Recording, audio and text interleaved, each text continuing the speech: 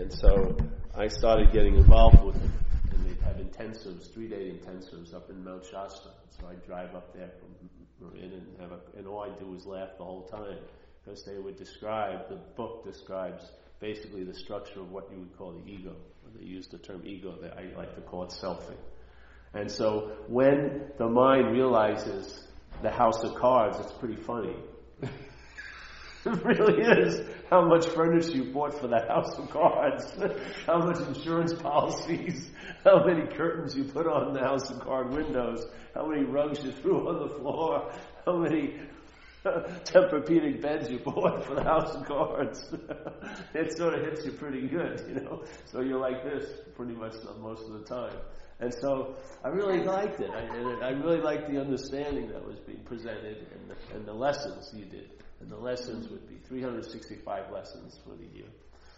And you do it one a day. And they're not hard at all. There's no vigilance involved. It's just like look around the room and see and entertain the idea that you're giving everything all the meaning it has. Yeah? You just do that for 2 minutes, twice a day.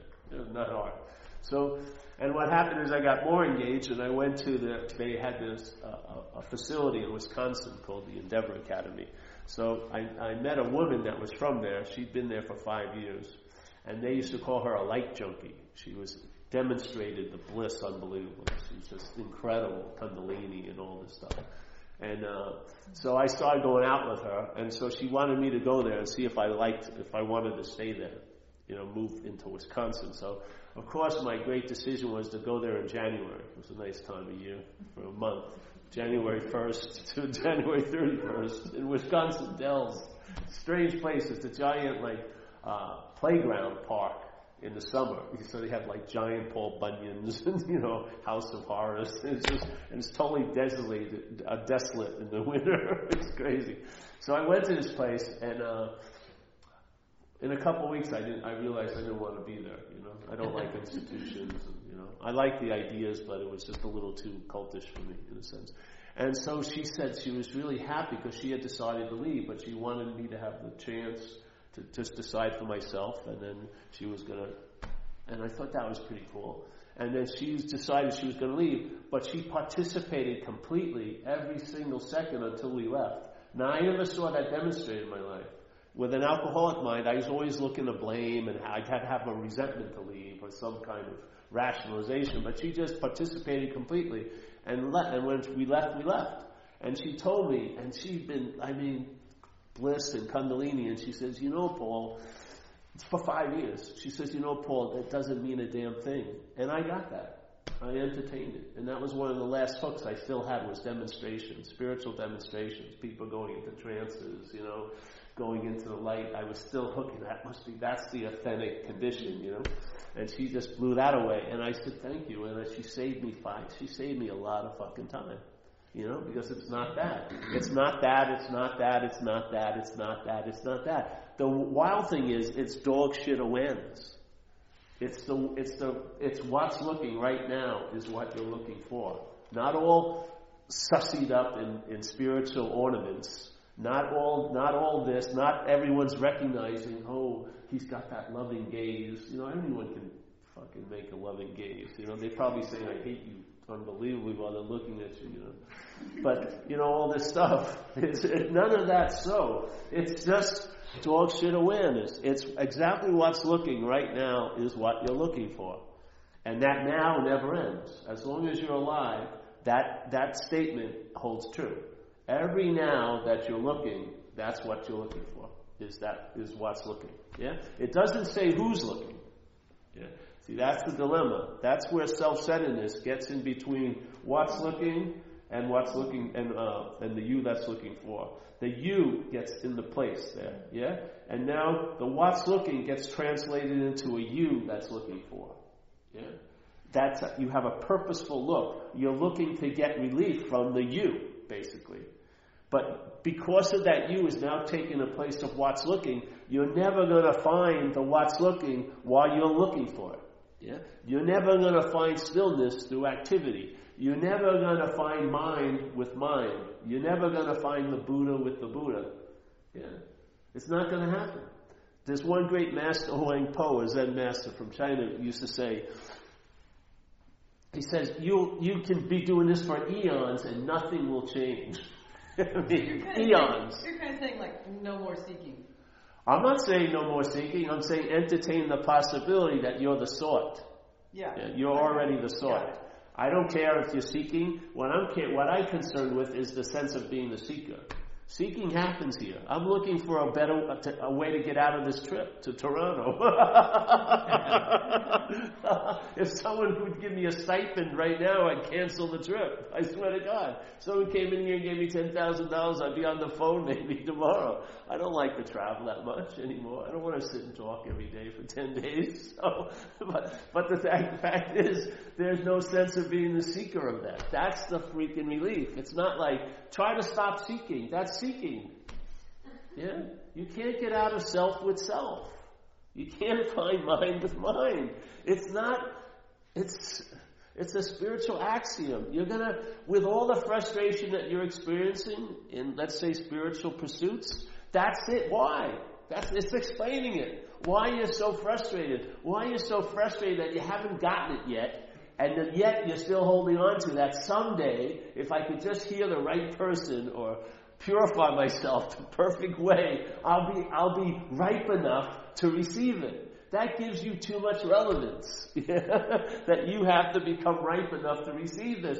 You can't receive what you already are. That's the dilemma.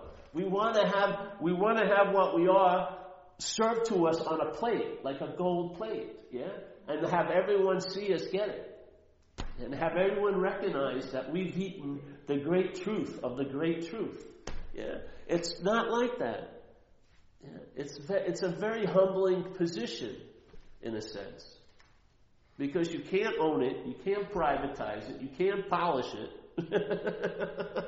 You can't spit shine it. You can't dress it up. You basically got to leave it totally alone, and then nothing is just nothing, and it's the gift that keeps on giving. It's incessantly on. It's always available at all times. And at this point, and at every point on the whole experience, there's no requirement necessary to meet it, because you're so prior to the point of meeting anything with this. You are this. Yeah. So like St. Francis said, just to save plenty of time, he says, what's looking is what you're looking for. It didn't have a little exemption. Well, unless you were fucking up today. You know what I mean? Unless you rip someone off. He didn't put any little clauses on it. It just says, what's looking? Yeah. Is what you're looking for. Yeah. Now, if the you drops out, what's looking is what's looking for. What's the dilemma? Yeah. While you're looking for, there's still the recognition of what's looking. Because at that point, you're not looking for what's looking outside. Yeah? You're looking from what's looking. And then looking for occurs. A new place to live, you know. A better deal on apples. You'll be looking for that. You'll be looking for, you know, the keys you lost. You'll be looking for that pair of socks you're missing, yeah? But all the while, all this is going on, there'll be a sense of what's looking.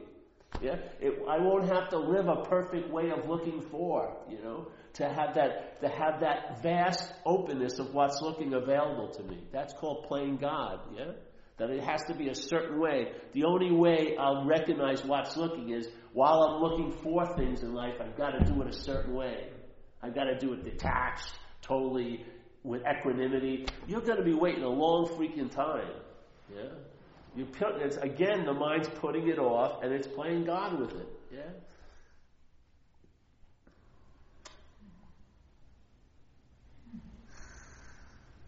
So, like a statement we use here, you can't get out of an imaginary place. Yeah, it saves you a lot of freaking time. Yeah. What's the best way to recognize what's not happening? It's not happening. What more do you need to do when that happens? Nothing. What are you going to do when you recognize something that you are struggling with isn't actually happening?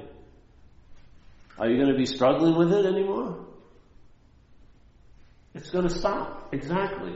You're going to be in a pause, which is timelessness, and there's your solution, which has been always available at all times with no requirement necessary to meet it. It's always there.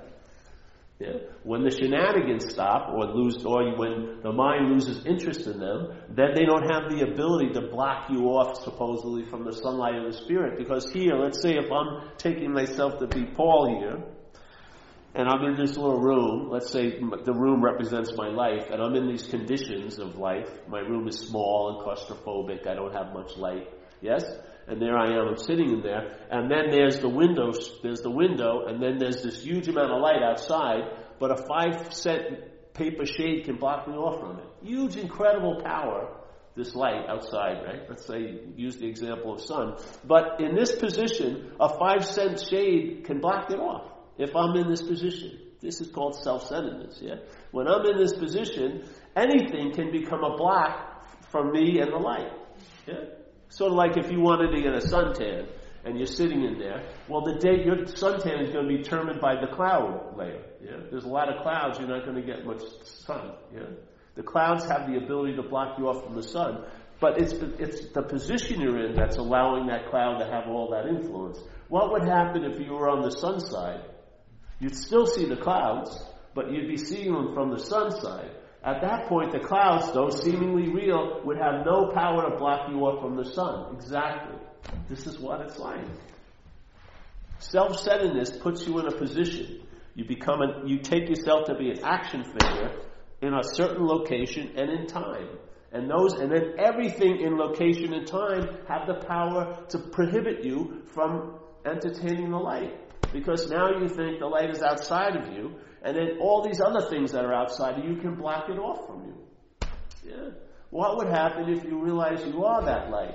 Then they lose their power, because their power is your power.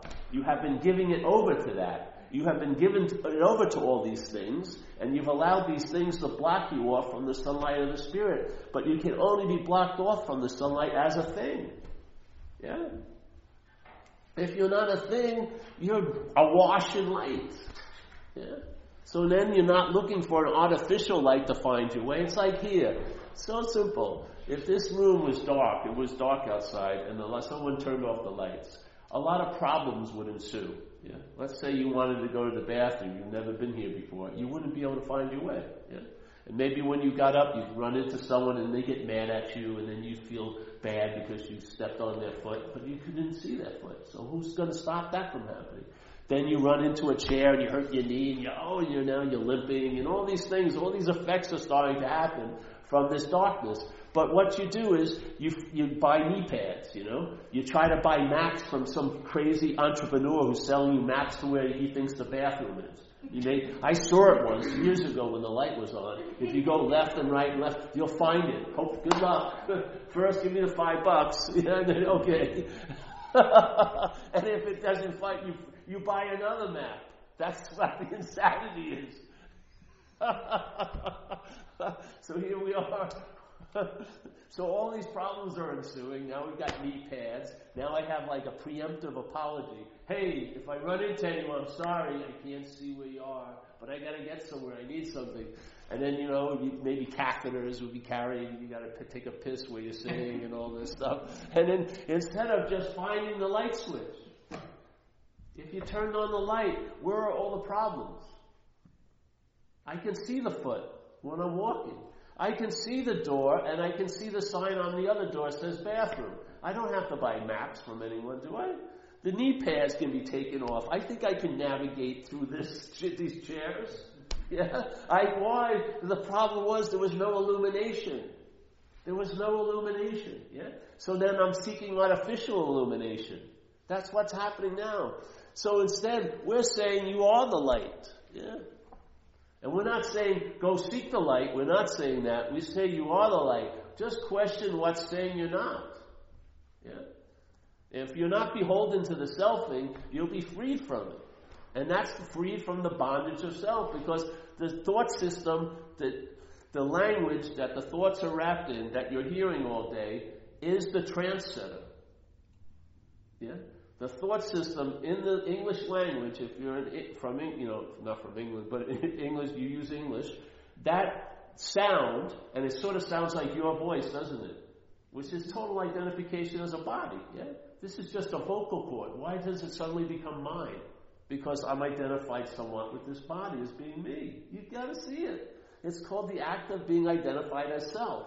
It's not like identified as, which is the verb, and then self as a noun. No, it's identification as self. It's a verb. The whole thing's a verb. There is no noun called self.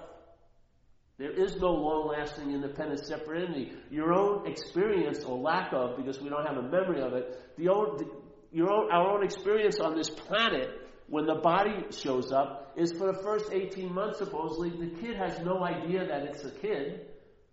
Yeah? It doesn't see an other yet. And he usually says the selfing, the mental process that starts producing the sense of self, is aligned or sort of arises at the same time the language center fires. Yeah?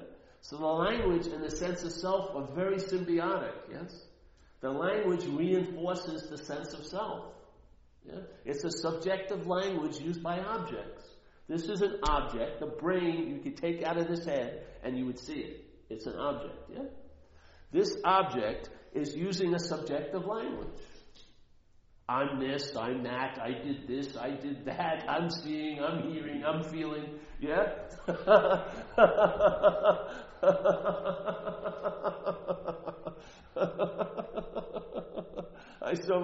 When I was young, my Uncle Fred died. It was one of my favorite uncles, because he'd give me money behind his back. At birthday, family parties, he'd throw me a couple of bucks. You know? Thanks, Uncle Fred. Well, he passed away when I was 9. You know, so my mother took me to the funeral, the wake, Catholic wake. And there was an open casket. So my mother said, well, let's go and say goodbye to Uncle Fred. So I wasn't that excited about that, but I walked up there and I looked in, and there's the casket, and there was supposedly Uncle Fred. But it had a very strong hint, that ain't Uncle Fred. Yeah? The body was there, that I was taken to be Uncle Fred, because I was taking this to be Paul. Yeah? But when I saw the life out of that body, it was obviously not Uncle Fred. And you could take him, if he wasn't damaged around here, you could have taken an eye out of his body, which was not seeing, and put it in a live body, and it would see. The eye would facilitate seeing. Its functioning was available, but what drove it wasn't anymore. The life was gone, yes? Now, you want to call it life as prana or energy, or let's say there's an aspect of it called consciousness. I would say that's what's happening here. Consciousness is moving through this system, this brain, right? Almost like this is a camera and the consciousness is the light. And this brain, through the conditioning of the apparatus and your environment, diffuses the light, and now undifferentiated light diffuses into a dream. That's really what's happening here. The mind's dreaming, yeah? So let's say that's going on.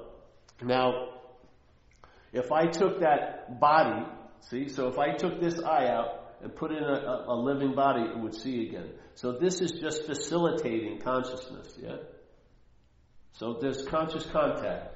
The 5 basic gates of consciousness in contact here are seeing, hearing, feeling, tasting, and smelling, yes?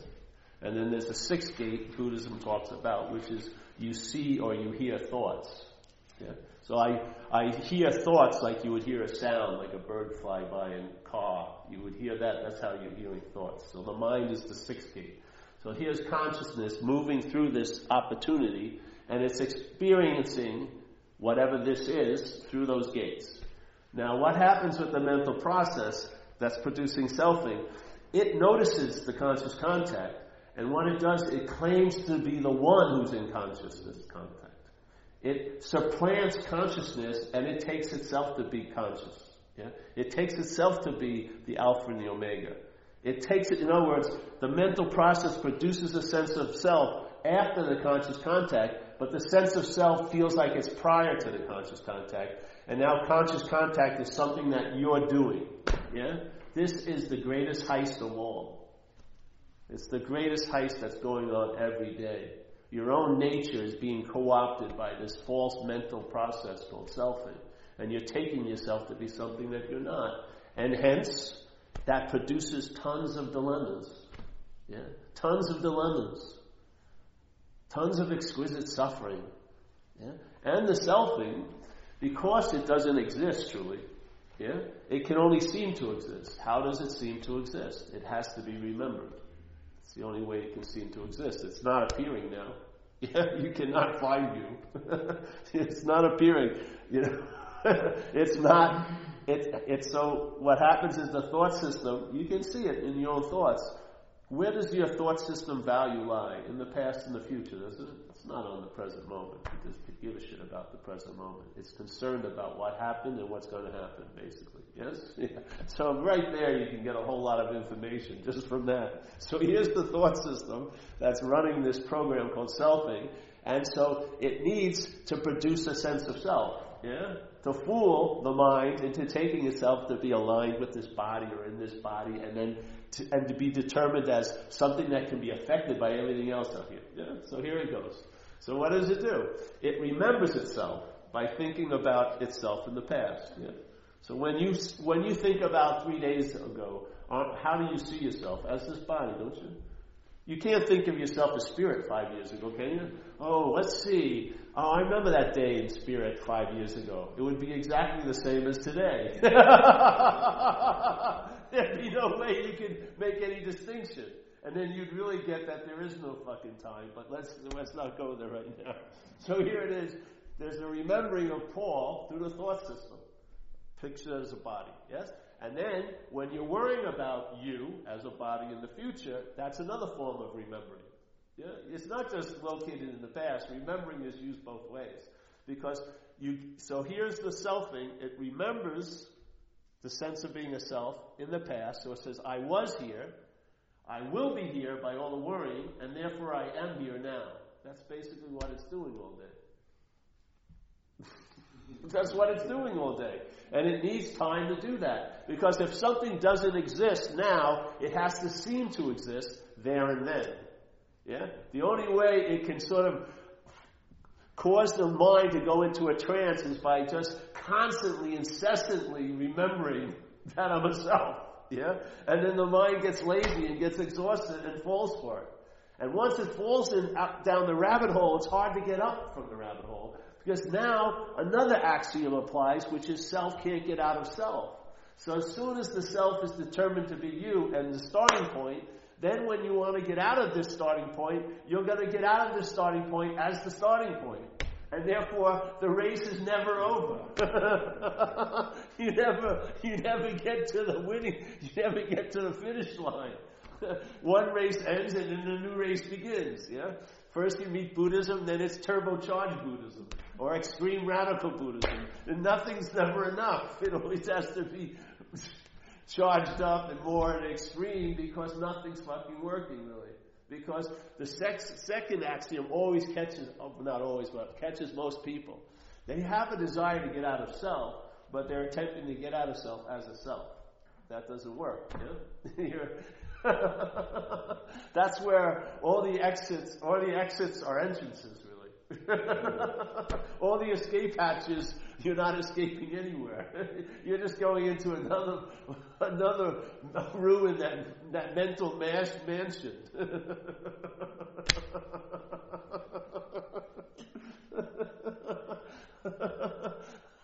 And of course it's going to paint some of the rooms a little nicer color, and then you think, oh, I've arrived, and you'll only be there for a minute or two, and then you'll be back seeking again. Because the slavery is seeking. The slavery is constantly incessant agitation. Looking outside of ourselves in an ignorant manner to get relief from what's not actually even happening. That's the dilemma. You cannot apply a solution to an imaginary problem. That's a bigger problem. So it's like depression born out of all this? All those things. It's like they say in recovery, the 100 forms of fear. This is the Petri dish. Selfing's the Petri dish. Is producing everything out of it.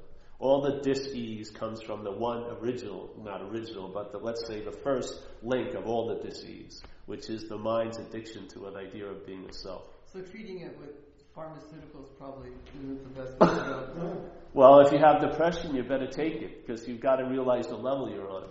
If your house is on fire, you better get a pail of water. If you try to use the philosophy that there's no house and there's no fire, you're going to fry. It's going to be really bad. So you might as well get off your high horse and realize, hey, I need a pail of water. Put down the books. And just, get some help. But of course, it's the most ultimate optimum would be that you wouldn't need those seemingly incredible necessary solutions for a temporary seeming problem. But that's the case here. Yeah, there's a lot of people who are in a house that's on fire. They don't need a philosophy. They need a pail of water. Someone comes here and they're super hungry and they haven't eaten. You're not going to talk about this. You're just going to take them out to dinner. That would be a much better message at that moment, I would say. That's the whole point. Like in the Course in Miracles, they talk about level confusions. So people confuse levels. Mind is just mind manifesting and expressing. It's nice, though, if there can be a recognition of what aspect of mind's manifesting.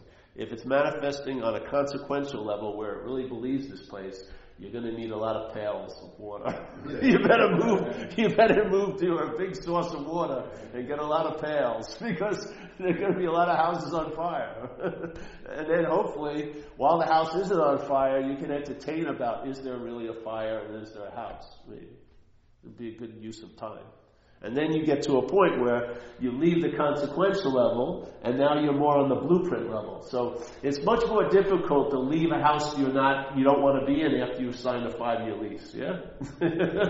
In the blueprint, you see it before it's built. Yeah. It's like you're in the hallway of shit and fans.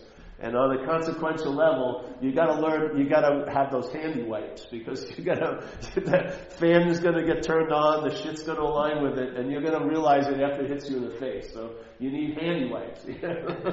So let's say you hear a message that sort of takes you out of the hallway of shit and fans.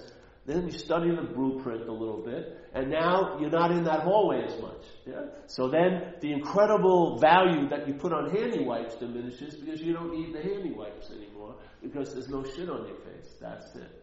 Yeah? That's what happens. So the blueprint room is, in a sense, it's where mind is formulating something. So you see, selfing is made up all day. So it's structured and reinforced, and constantly reinforced through repetition. That's why we have these talks. We're using the poison as an antidote. We keep repeating the same message for years after years after years. Not use dissertations, just an invitation and a message to sort of counteract the repetition of the selfing, because that's all it is. It's just constantly repetition. And what it does is, selfing implies that there's a self. Yeah, it infers that there's a self. The language it insinuates that there's a self, but it can never make a self. It can't make it actually be so. The mind does the rest. That's where the power lies. You are the dreaming, and you are what's setting up the trance and can be free from the trance at this very second. Yeah? If you could see the selfing and then see the mind in the habit wanting to make the leap to that sense of feeling like you're a self, if you could see that, what happens is you break that little habit. You know, the mind breaks the habit.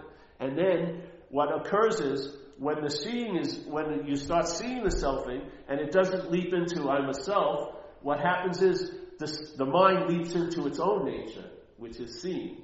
Yeah? It's aware, and it gets a sense, oh, that's what I am. I'm the seeing of what I'm not. Yeah? Now, it doesn't ever become a seer. It doesn't turn into a noun, ever. And that's what happens. The seeing has been turned into a noun called the seer. And as soon as the seer occurs, that's a form of looking called self-centeredness. And therefore you're blind to the seeing. Because the seeing is a verb, it's not a noun. You can't recognize it when you have noun glasses on. You're never going to fucking see it. It's not the truth. Because you are the truth. Yeah? The truth is kaleidoscopic here. It's expressing in zillions of ways. Yeah? But you are that which you're looking for. So when you have those bifocals of dualistic viewing, subject, object, self, and this, then you're blind to the seeing. Because the seeing is just, in a sense, a verb. Yeah? It's just seeing. There's no seer. You're never going to get to the point where a seer finally arises and you go, oh, I've reached the ultimate place. There is no ultimate place. Yeah? It's just seeing. Yeah? So you start seeing the selfing. And maybe it happens once and it's done. Maybe it happens thousands of times, and then slowly something shifts. But what will occur is the emphasis will be will land on the seeing, not on the mental idea of being the seer, the selfing. You'll land on that, and you will realize you're home. For me, it was like an unspoken yes. Some people like an aha, whatever you want to call it. But there's a recognition, immediate, that aha, that's when you've seen the House of Cards, yeah?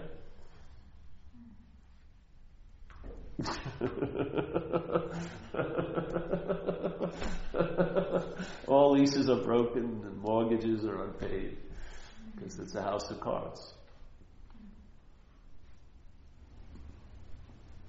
And then it's incessantly on, and all there is seeing. Yeah. And then the seeing are seen as the same, and everything goes on. Things can download different takes, but the basic denominator is just the dog shit awareness. Yeah. The everyday being on. Yeah. And it's truly reliable. The mind finally finds rest. Because now it's not reflecting this incredible agitated system of thought and interpretation called self-centeredness, and finding this made-up reflection of being a self in its own nature and mind. It's now reflecting infinity. It's reflecting spaciousness. It's reflecting presence. It's reflecting clarity. Yeah? It's reflecting timelessness. It's reflecting nothing partitioned, nothing cut up, nothing added and subtracted. Yeah?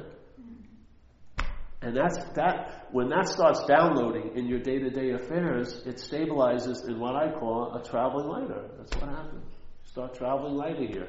And I found that's all I was really looking for. I'd given it a lot of names that I learned, like enlightenment and all this and all that, but basically success. But basically it's just a traveling lighter and ease and comfort in my situations and in my skin. It doesn't mean the terrain or the geography of my life is going to change, but I'm going to travel lighter over what my life has in store. Good and bad. Yeah? And I find that to be the most valuable gift I've ever gotten. Paul, one of the things that I value in my recovery is that, obviously there's nothing new that's going to work for it, but the difference between reacting to life and responding to life. Yeah. And that was a big one for me, because I realized when I was not even only in my addiction, but prior to that, I was at war with life because life was happening to me and I had to respond. And through the program, it taught me I had to react animalistically, actually. I had no choice. And the program's given me the ability to respond to life, which to me, there's an inherent pause in a response. Yeah, definitely. Because that's you responding. Mm-hmm. You're the pause. That's what it is. When it's the mental response, it's a reaction. Mm-hmm. Because you're not that. That's an interpretation. The pause is what you are, responding to what's going on. That's what it is. You are that. Or like in Zen they say, it's like looking at your original face. There's no one there. Mm-hmm. And that's what you are. You're what we would call nothing here. Yet it's everything. Mm-hmm. Yeah, that's so funny. It's such a trip. Yeah. And then that pause grows. It becomes more prevalent in your life. Because obviously you're in your life all the time, aren't you? If you're that pause, then you're going to be they're going to be in a lot of pause.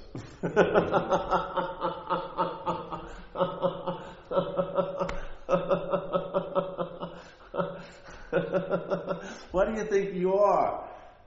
When the selfing stops or loses its hold on you, what do you always sense? In recovery, we call it a pause. That's us. You've just gotten a free sample of what you are. Is that pause? Just let the mind entertain it so it expands on the idea. Instead of having to go through a lot of selfing to get a breakdown and then have a pause, it'll see the selfing from the pause. Yeah. So the selfing will look at like a very small, little activity going on. That's finite. And instead of having the activity dominate your attention and then have a pause as an interruption, you'll see the activity and the pause will surround it like a context. Yeah.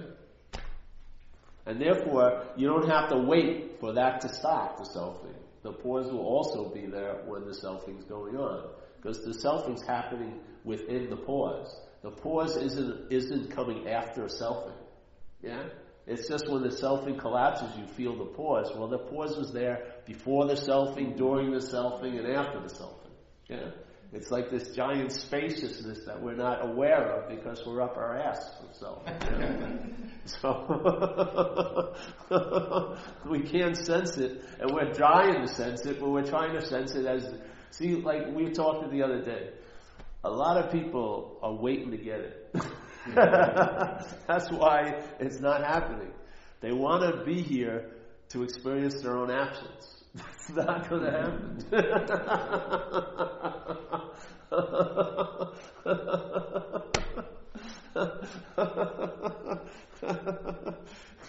A lot of us, the mind I noticed in me, I was holding out for that day to happen when I would be there to get it.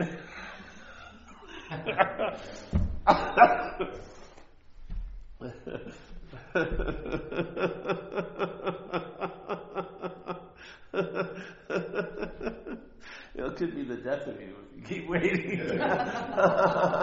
You're going to get it all right. Not the way you thought. So we're just entertaining it now, see what happens. You know, if it helps you, just keep entertaining it. Why not? Isn't it, what kind of stretch do you have to put yourself under if something works? You know what I mean? Wouldn't you want to do it again? So once the mind gets a little flavor of what it's like to be freed from that obsession with self, I have faith that it would probably like to have a little more of that. Yeah. And what occurs is the interest and attention leaves that preoccupation with this process, and now it's spent somewhere else. Let's say right now. Yeah. So the importance of time really diminishes. And now you have an immunity to what's not happening because you're seeing that it's not happening. It's just, instead of trying to read all these books about how to deal with the worries of next year, well, if you realize next year isn't happening, that's a pretty damn good way to deal with the worries about next year. Really. I mean, a lot of the cream of that worrying will be taken right off the top. You know, you'll be able to drink it a lot better and maybe make plans for it instead of being fretting, you know. Yeah, it's just blue and red is red. It's very obvious after a while at what works. Like I was doing this talk down in Palo Alto, and this guy, he knows I go in the water, so he says, "Are you afraid of sharks?" And I said, "Not right now." And he was amazed by that statement, but it's so obvious. I'm on land. What's there to be worried about?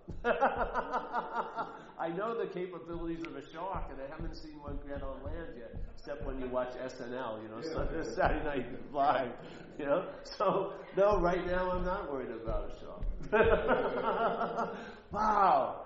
That took many years of study. No, it's just freaking common sense. You know what I mean? So that's the whole point. If you have the ability to recognize that something that seems to have a huge effect on you, let's say you're trying to deal with the effect something's having on you, yeah? And you realize wrestling with like its 8 tentacles, its effects, hasn't really worked out well. Then one day you entertain that it's actually not happening, then you're relieved of all the tentacle effects. Yeah? It's not like you learn great judo, masked wrestling moves. You can try to do that. But when you realize it's an imaginary adversary, the fucking bout's over. You know what I mean? You may not get the glory of knocking it out, but hey, I forget about that. I'd much rather surpass that than I have no bout, you know? The nobility of overcoming something, I'd rather not just have it.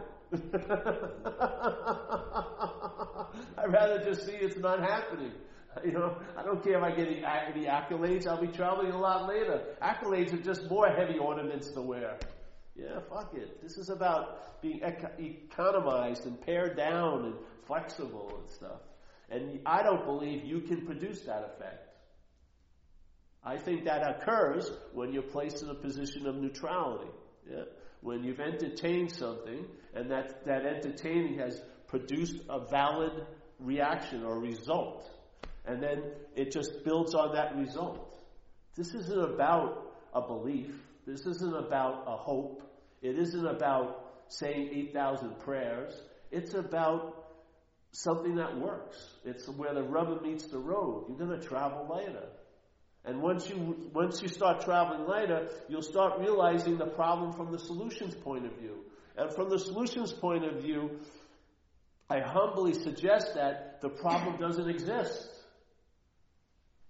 And therefore, from the solutions point of view, the solution is only as real as the problem is. Once the problem is seen as not real, the solution goes too. I mean, this is how light you travel. You don't even need a solution. Yeah? Just nothing. Nothing. You don't need a carry-on bag, nothing, no plane insurance, nothing. Yeah? You're taken care of, things work out. And yet you have the joy and the peace of not even knowing that. Yeah? You're just rooted in something that's truly reliable right now. You're not attempting to try to conjure up the condition you're in by your circumstances. What your condition starts outshining your circumstances and situations. Instead of trying to construct a condition based on your circumstances and situations, and your future circumstances and situations, and your past circumstances and situations. This outshines all of that, yeah? Instead of trying to do and have yourself into a state of being, you're being into what you're doing and having. Yeah. So regardless of circumstances or emotional condition. At a point that becomes so. Maybe you'll have to grow through a lot of things until that becomes so, but it's available, yes. The principle is never ending. It's there. Now, do you access it? I don't know. But I'm telling you, if you're going to shoot for the stars, why not? You know, entertain principles and then expand on them. Just like they say, you know, remember that old statement, you look at one drop of water and you can see the whole ocean.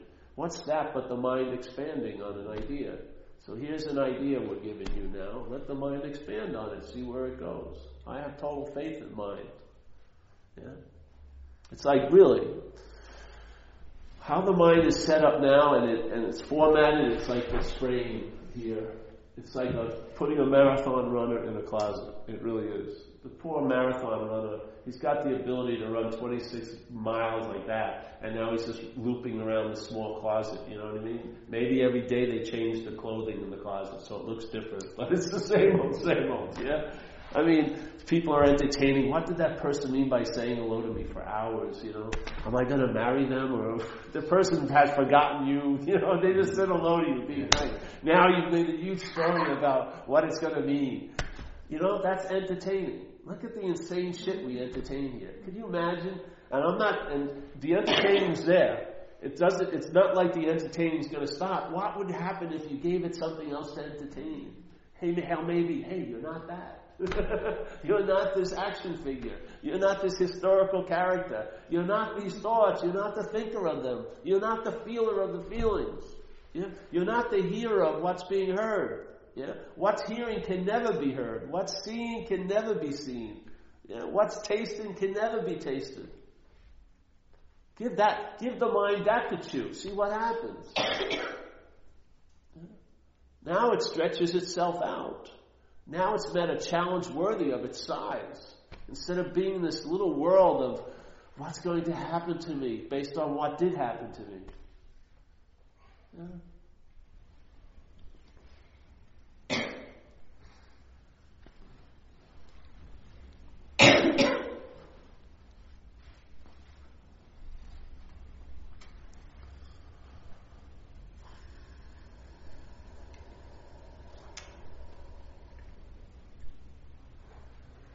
Any questions today? Just one more thing, please. I was thinking about how in recovery, you know, we have to access a power greater than ourselves in order to, you know, have any type of recovery whatsoever. Because without that, it's just me again. And I was thinking about the fact that, you know, I know my recovery never kicked in until I killed that uniqueness within myself. And I know that's maybe like, you know, it's not but like a super ego. So it broke me down to where I was just a person. And then I could start relating to people as people rather than almost as objects, the way I did, in my disease. Because it seems that the program, for people that come into the program from an addiction, it seems like there's a lot of light and a lot of lightness that comes into their life depending on, the way they work the program. And I was just wondering, I know there's an old letter talking about why we were chosen, and I don't really buy into that. I made decisions that and I was born in such a way that, I was, as you've said, alcohol and drugs were the first solution I found that worked for my problem. But I worked 99% of the program for a long time, and I like to say now, if you're working 99% of the program, you ain't working no damn program. And I had to literally kill that uniqueness that set me apart. And because in the fellowship and the sharing of the fellowship, it seems to be, there's a power much, much greater within that. And if you can tune into that, it seems like such a, and I know it's for an hour a day or however many meetings you go to, but it seems to be, for me, the real stepping off point. I've done my time in India, Nepal, and, this and that, always looking, never finding. Until I sort of had to, kill the uniqueness. I can imagine going to your house and on the above the mantle would be this big uniqueness, like a seven horned stag. I killed my uniqueness.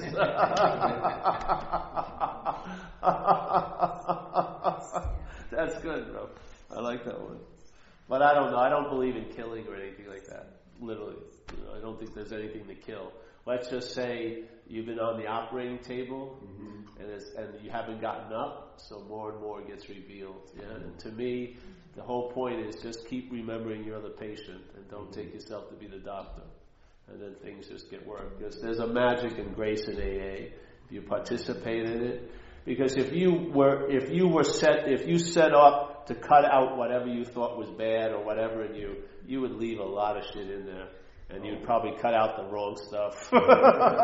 So we're not meant to be anywhere near a scalpel. You know what I mean?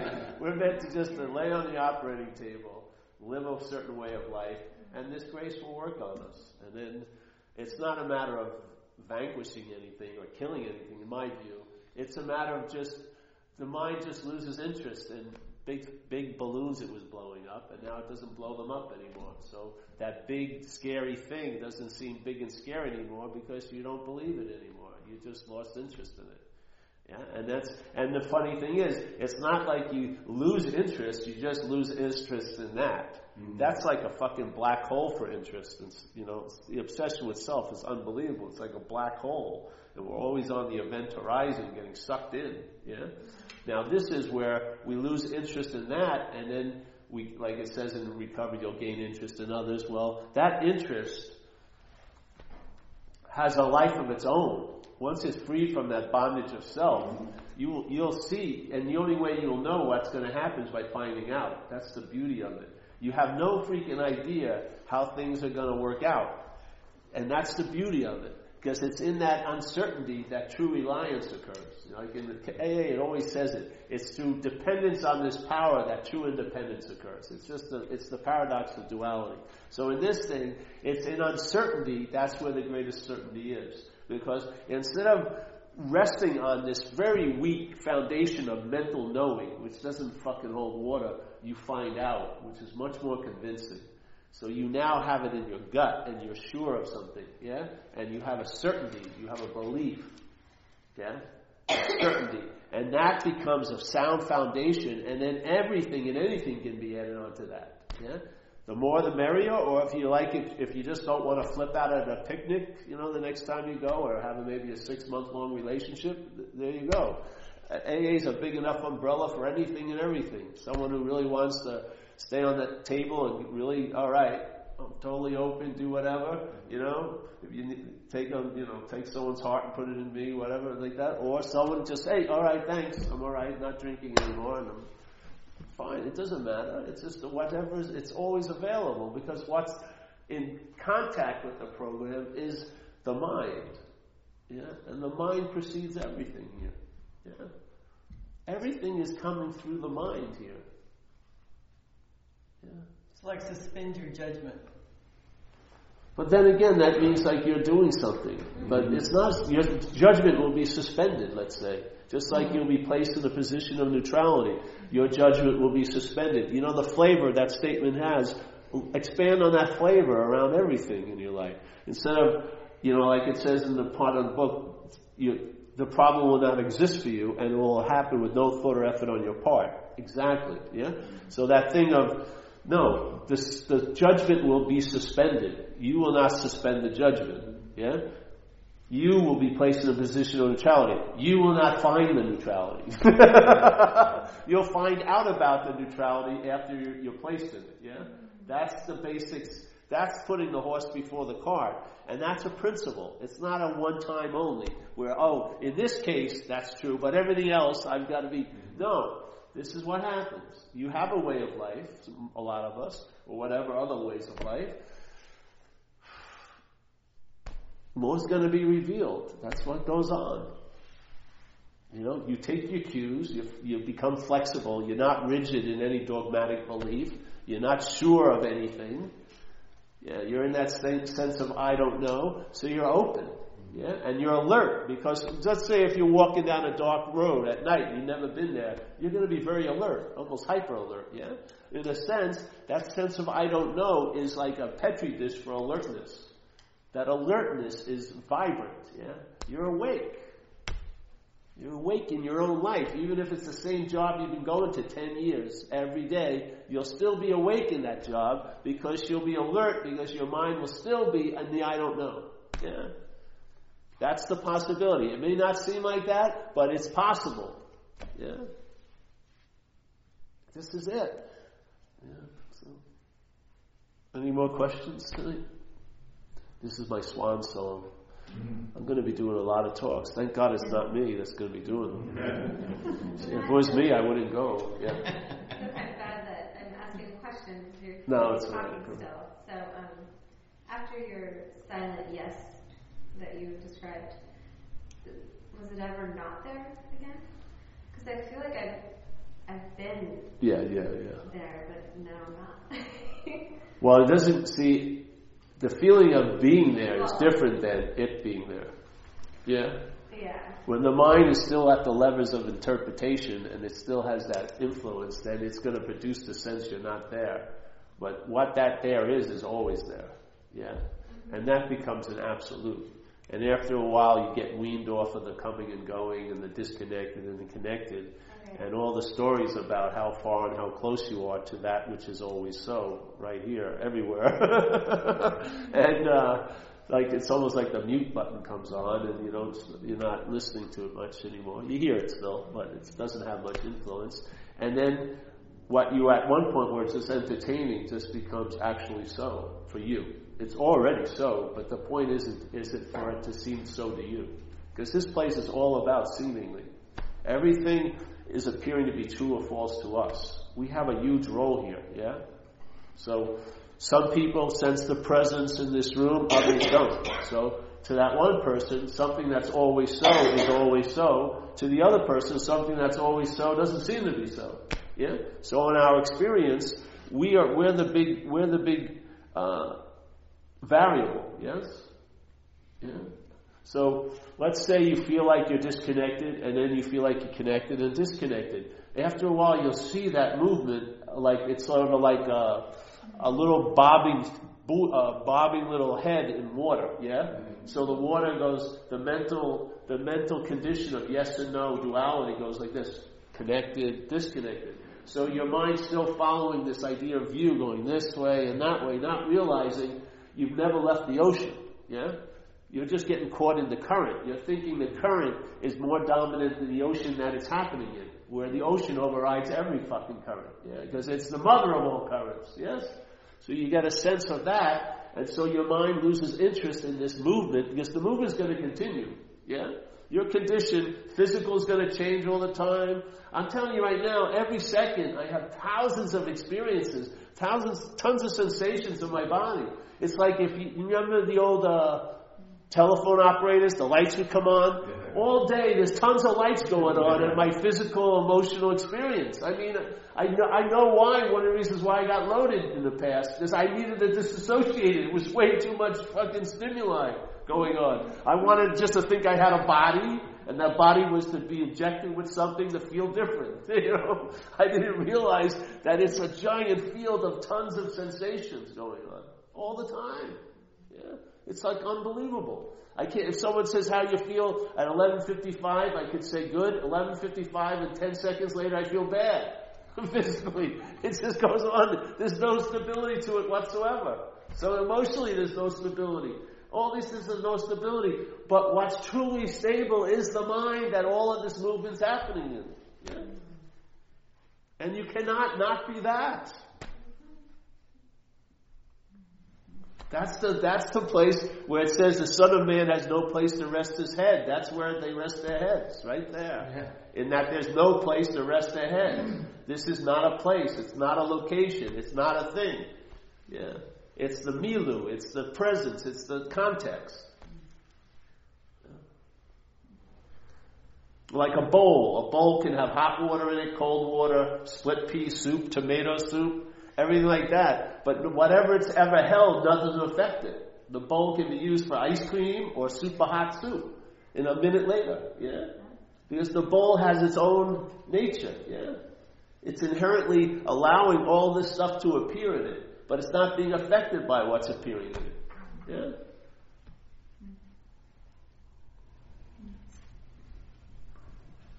Your mind has that quality. I'm telling you. It's like open sky. And there's no place it runs into anything. There's just seeing infinitely, if you want to use the term infinitely, but there's no time, so it's not even say infinite. It's just seeing. And if you looked at something, let's say if you gazed and your eye never came upon a thing, would your gazing ever end?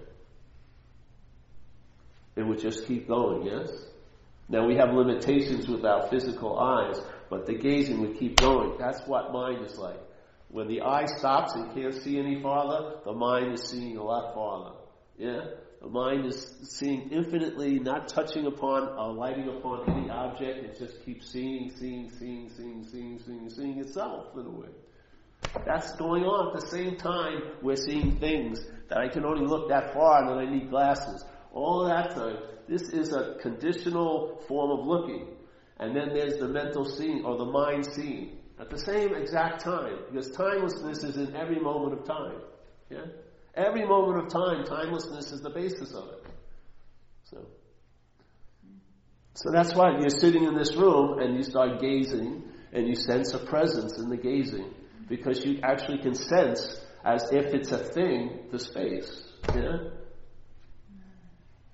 Just like when you hit something with eyes and you see it, then you see its qualities. The same way, when you're seeing the space, you get a quality of the space. It's like you're almost seeing it as a thing. Yeah? That has a profound effect on your head.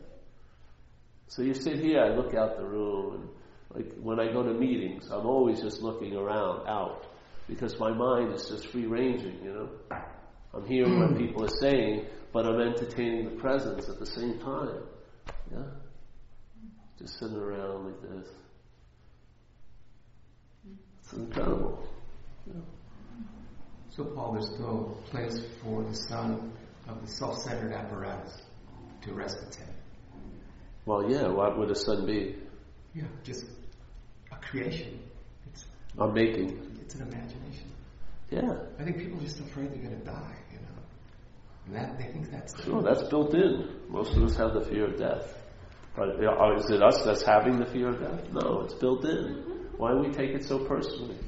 I'm going to overcome the fear of death. Good luck. You can say that you've overcome the fear of death to the moment of death, then you're probably going to be scared as shit. All the 40 years of, I've been overcoming the fear of death. Yeah, you're not dying. Let's see what happens when you pass away. See how good you did with the overcoming the fear. Can you imagine if you worked 40 years to overcome the fear of death, and at the moment of death you're in total fear, and you identify with the one who's having the fear? Jesus Christ, the booby prize of all booby prizes. Jesus, what the fuck was I? You couldn't even end the sentence.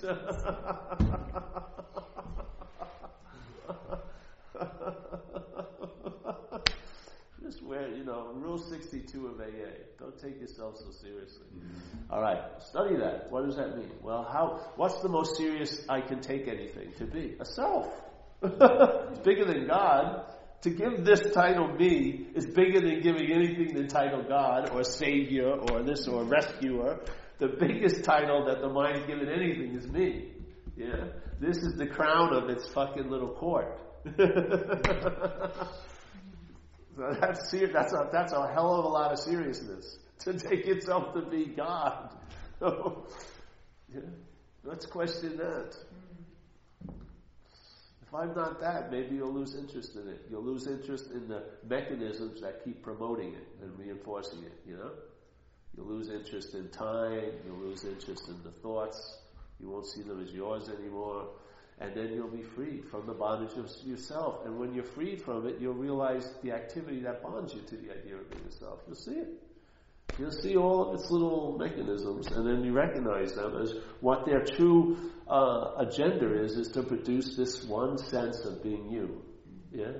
And do it over and over and over again, so that you'll be in that active preoccupation with you, you'll be passively denying your own nature. You won't even know that you're denying your own nature. You'll just be actively up the S of self. Yeah.